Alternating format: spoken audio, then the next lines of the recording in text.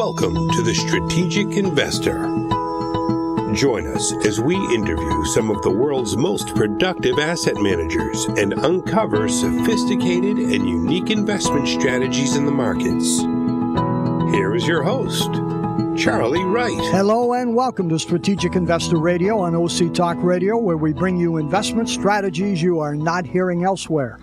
I'm Charlie Wright. We're very glad you've joined us. Got a special treat today. We'd like to welcome back from several times Brendan Ahern, Chief Investment Officer for KraneShares, a family of China-focused ETFs. Brendan, welcome back to Strategic Investor Radio.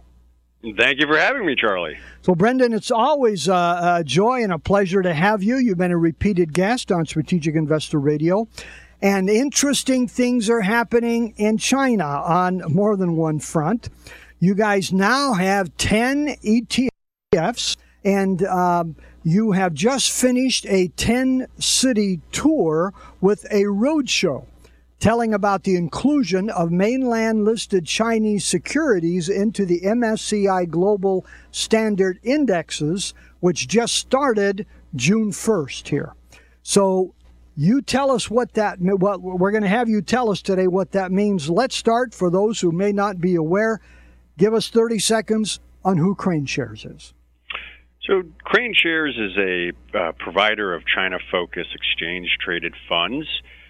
We believe that the new China economic sectors, such as healthcare, clean energy, technology, internet, and e-commerce, will lead China's economy going forward. At the same time, China is opening up. The Shanghai and Shenzhen are the fourth and seventh largest stock exchanges in the world. China's onshore bond market is the third largest bond market in the world. And they've historically been excluded from indices due to a lack of access. And so we've garnered access in advance of these coming inclusions. Most importantly, Charlie, I believe we provide a balanced perspective on what's happening in China's economy and capital markets so investors can make an educated decision.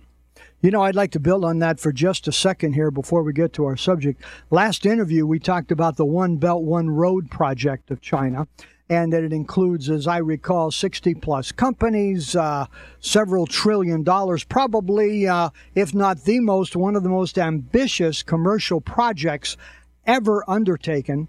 And yet I read next to nothing about it in the press. We talked about that last time. I read the Wall Street Journal every day. I read Barron's. I read Fortune. And I see next to nothing about the One Belt, One Road project. So, again, in 30 seconds, what does the financial press have against positive news about China? Well, I think ultimately it's very hard to understand sometimes a country that maybe people have never been to, 12-hour time zone for those of us on the East Coast, different language. So I think One Belt, One Road, China has a very high savings rate. Those savings have been invested in infrastructure, both railways and highways, as well as telecommunication and technology. And China is going to be exporting that infrastructure know-how to countries within the emerging market and frontier world that don't have a high level of savings.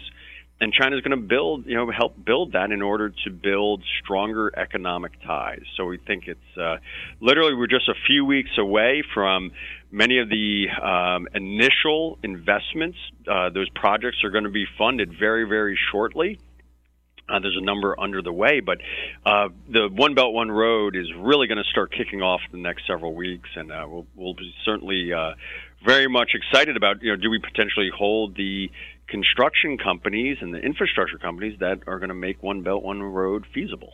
Yeah, it just sounds like a very significant opportunity. But that's not the focus of today. The focus of today, you guys just finished an 8-city tour giving a roadshow on this change of the MSCI Global Standard Indexes. So tell us about this and why it is such a big deal. Ultimately, investors over the last 2 decades have made a dramatic shift into passive investment vehicles, both exchange-traded funds and index funds. There's never been as much money invested passively as right now. And ultimately, what that means is that index methodologies dictate what is owned and not owned by index funds and ETFs. But how well do we really understand those index methodologies? So last June, on June 20th last year, MSCI announced that a select number of Shanghai and Shenzhen listed companies would be added to their indices for the first time, that China had previously not allowed foreign investors into those markets, but they've done a number of advances over the last 15 years, slowly opening the door to a point where MSCI can add these 226 securities. Now, why is that important? Well, MSCI has $13.9 trillion of both active and passive assets benchmarked to their indices. So the addition of these securities means a very significant amount of money is going to have to flow into those securities. Within MSCI Emerging Markets, which has almost $2 trillion benchmarked, these securities that are being added will raise China's weight from just about 30% today to over 40%. Just this isn't a one-time inclusion. It's going to take several years to get these companies, their exposure fully into the MSCI indices. Now, over 4 years ago, we listed MSCI's exact definition of Chinese A shares with our Crane Shares Bocera MSCI China A ETF. And ticker KBA. So we've tried to proverbially skate to where the puck is going by owning the securities that are being added, not only to MSCI indices, but that passive managers globally are going to be required to buy. Okay, and so bottom line of all of that. So ultimately, investors don't have to wait for this multi-year dial-up where China is going to go from 30% to over 40%, because we know the securities that we hold today in KBA will represent an additional 17% China weight within MSCI Emerging Markets. So we allow investors to be able to fully dial up that China exposure today without having to wait for their broad-based emerging markets index fund or ETF to do it for them. Okay, so this will mean that more of these Chinese companies will be purchased because they will be included in this index. Yeah, very much so. I mean, I think it brings up a broader question of just China is just so much larger than other emerging market countries. Numerical number of stocks that represent China is 4 times as much as South Korea or Taiwan, which are the second and third largest weights within MSCI Emerging Markets. So China's 30%; they're about 15 and 12%. That China's just so India, right? India is less than 80 stocks represent the definition of India for emerging market investors. India has 1/3 the GDP per capita as China. China is as the second largest economy in the world by GDP, is so much larger, Charlie. And that's why we believe that this historical lack of access, now that that's being resolved, there's going to be considerable amounts more invested in China in the years to come. But ultimately, people are going to need a good partner to understand what's happening there in Crane Shares. With our dedicated, singular focus on China, we endeavor to earn that trust. Yeah. Now, help us understand just a little bit here. Do you know the exact companies that will be added to the MSCI index? Yeah, I mean, ultimately, they're the holdings of our KBA ETF. Those full holdings are available on a daily basis on craneshares.com, and those are the exact 226 securities that passive managers globally just bought on June 1st. The next inclusion is on September 1st. This represents just 5% of the total weight of these companies is going to be allocated between this past June 1st and the coming September 1st. So there's another 95% more exposure to these companies is coming in, and that's what's going to raise China from 30% to over 40%. Is MSCI will slowly dial up this exposure to the securities within, say, MSCI Emerging Markets and other broad-based indices over the next several years. Just you have so much passive money, you just can't go in and buy. Ultimately, what could be tens of billions, if not hundreds of billions of dollars of passive. They just can't. You can't go in and buy that much of a security in one shot. So right. they're gonna have to leg in over many years. I see. Well, this is certainly newsworthy here. Let's ask some questions. People are concerned about investing in China. You know that much better than me or anybody listening, I'm sure. Okay, so let's ask some specific questions about investing in China. Number one, financial leverage. Okay, over the past years, many people have seen this as posing a significant risk to the overall Chinese economy. Tell us, how do you see financial leverage?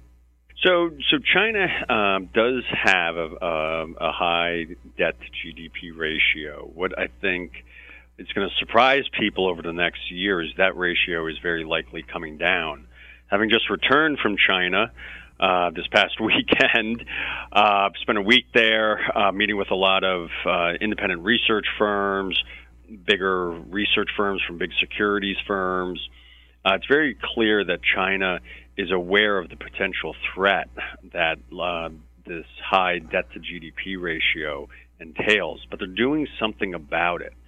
They're very much focused on deleveraging a lot of the big companies. That this is really corporate debt. It's not government debt.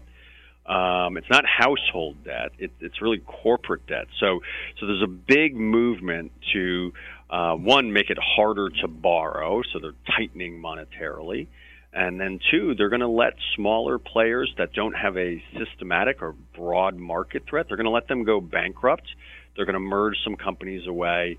But I think the world will be shocked that I firmly believe China's debt to GDP ratio will be declining in the next several years, because there's at a very high level of very much strong awareness of the potential issues that can implement or affect the economy, and they're doing something about it.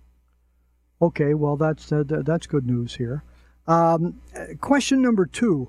We hear a lot about in China, there are these state-owned enterprises, SOEs. Does this include any of those, or are all of these completely private companies? Tell us about that. Yeah, so it's interesting. So many of the private companies have listed here in the United States, like an Alibaba or JD.com. So the U.S. listed Chinese companies tend to be private companies. Private companies also list on the Shenzhen Stock Exchange, which again is historically just been for investors in China. Foreigners have not been allowed. So that'd be like a company like Ping An Insurance, which is just a massive company in China. That's listed on the Shenzhen. The state-owned enterprises tend to list on the Shanghai Stock Exchange. That includes four of the largest banks in the world. So you do have a lot of big companies. So what's happening with this MSCI decision? Yes, there's some securities within our KBA. There are state-owned enterprises, but we do think there's a lot of reforms taking place. It's just 14 right now on KBA, which is a significant discount to say. Okay, so tell us about corporate governance. Everybody believes that, hey, financial information, accounting information, etc., coming out of China cannot or should not be embraced without a closer look. Why do you guys feel comfortable and confident with the corporate governance and accounting from there? Well, I think one, we want to be very diversified. That we don't want heavy single stock exposure just in case there is an issue with a company. I think that's in general a good policy for investors to have, and certainly what we're doing should be part of a broader, diversified portfolio. I've gone all in, but no one else should. So one, we like the idea that we're diversified across KBA, hundreds of securities. Our largest weighting, low single digits. So, that diversity helps us sleep at night. I think ultimately China endeavors as the second largest economy to be recognized as a global player, and that means adhering to global standards. And so, just as the International Monetary Fund designated the renminbi a reserve currency back in October 1st of 2016, I think ultimately this MSCI decision shows that Chinese corporations have to adhere to global standards, since global investors are going to be investing in these same companies that we're invested in. So I think this corporate governance issue is certainly going to improve in the years to come, and certainly the trajectory is already in place, that things are improving. Well, I hope so. Now let's talk about the two-word the two-word challenge these days: trade war. So, what should we be concerned about a trade war, and if not, why not? So, I mean, ultimately we should be, because we're, most of us listening are invested in U.S. equities. U.S. technology companies comprise 25% of the S&P 500. About 15% of those earnings are generated in China. At the same time, when we looked at the portfolio, the securities within our KBA or this MSCI Inclusion Index, those 220-plus securities, less than 10% of the revenue was generated outside of China. Not just in the United States, it was just generated outside of China. So ultimately, I think there are no winners in a trade war, but U.S. equity investors ultimately will bear the highest burden, because of U.S. companies tend to be global multinationals. A lot of those companies have a lot of exposure in China. At the same time, companies in China tend to be more domestically oriented and have very limited exposure to the U.S. economy. So that's I think something that hasn't really been told, is just if trade war rhetoric and implementation pick up, it's not Chinese stocks you should be worried about. It's U.S. equities are going to bear the brunt of that. Well, again, that's very interesting, because that is basically not the story that I'm reading in the Wall Street Journal and elsewhere here. So we'll see how this plays out. And we're not looking to be political. We're looking to be financial and prudent here. So what else were you telling the people on this roadshow tour that we haven't mentioned here, Brendan? Well, I think one of our one aspect that with the roadshow was one to highlight to investors the importance of understanding index methodologies. We've all adopted the ETFs and index funds in a big way, but how well do we really understand those methodologies? And we brought MSCI along with us. Yeah. Now you worked in the index world before joining Crane Shares, correct? Yeah. I mean, I've spent the last 17 years in the passive investment space. I've worked for the largest provider of ETFs globally, where I just, out of just good fortune, happened to go work for them back in 2001 as they were starting their ETF business. And certainly, I've always believed that. It's funny to me, Charlie. You'll see these interviews with these CEOs of these major U.S. and any financial firm, and they'll say, "Oh, this is such a powerful person," right? But ultimately, MSCI's Global Investable Market Index methodology dictates how the largest asset managers what they're invested in, and no one's read it. I have. I've got these long trips to China where I can plow through those 190 plus pages, but that is the most important document in finance today. It's funny to me, people will say, "Oh, now what finance book should you read?" And people will say, "Oh, Ben Graham's The Value of Value Investing," or Reminiscence of a Stock Operator. I've read those books and they're great, but there's no single document that controls more money, $14 trillion, than MSCI's Global Investable Market Index methodology. Now, how many people have read it? I would argue very, very few investors have that document up on their bookshelf. The list is short, I'm sure. For sure. Here. So, those are great points. And you having come from the world of indexes, that's great news. And, we had a different interview with someone else who had come from the world of indexing. And he had similar kind of comments. So we get into these ETFs, but we don't really know what is there. So yeah, I mean, go ahead. I mean, this is kind of interesting, Trey. I mean, it's a little bit off topic from China, but 3 of the 4 largest ETFs globally are benchmarked to the S&P 500. At the same time, wouldn't you agree that Elon Musk is one of the most iconic entrepreneurs of our time? Yeah. But Tesla isn't in the S&P 500. And now, why is that important? It's because hundreds of billions of dollars are invested according to the S&P 500. I mean, again, 3 of the 4 ETFs, 3 of the 4 largest ETFs globally are benchmarked to the S&P 500. We're talking about hundreds of billions of dollars are benchmarked to those 3 ETFs alone. And that doesn't even include index funds and the such. But Tesla's not in there. It's very interesting when you really study these things. And a lot of that study has gone into building our exchange-traded funds, is understanding these nuances. Yeah. So, Brendan, quickly before we leave here, One Belt, One Road. What do we see? How quickly do you see things proceeding on things and possible opportunities in your One Belt, One Road ETF? Yeah, I mean, we've worked with MSCI to construct a portfolio that holds the companies that we believe will win these projects that we're talking about, the potential for trillions of dollars in building roads and railways and airports and communication networks to allow for economic trade to take place between the 70-plus countries that have signed on to the Belt and Road Initiative. So we hold, construction companies and pipeline company.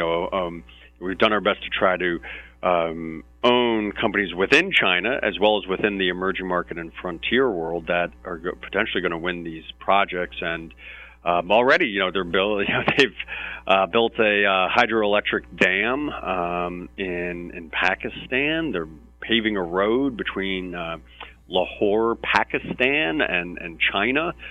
In Malaysia, they're building 2 different railroads are being built as we speak, one in the north and one in the south. And so this is happening. It might not hit the radar of folks here in the U.S., but this is happening, and over the next several weeks, there's going to be a significant uptake in the, basically the disbursement of project deals. And, so it's kind of an exciting time. Okay, so Brendan, for those who would like to know more, where can you go? www.craneshares.com. Okay. And again, the exact ETF that is tied to the MSCI index is? KBA, Kilo Bravo Alpha. Okay, well, Brendan, this was great to have this conversation. Congratulations to you guys on this change with MSCI and to what I'm sure was a very successful 8-day road trip and tour. And best of luck to you and Crane Shares in bringing Americans the opportunity to invest in China effectively and productively. So thank you very much for joining us today. Thank you, Charlie. Again, we've been talking with Brendan Ahern, Chief Investment Officer for Crane Shares, a family of China-focused ETFs. You've been listening to Strategic Investor Radio on OC Talk Radio. We'd love to hear from you at info@strategicinvestorradio.com.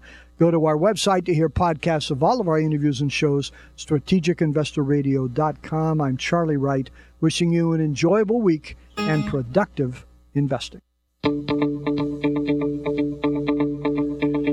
Strategic Investor Radio is a production of OC Talk Radio and is provided for educational purposes only.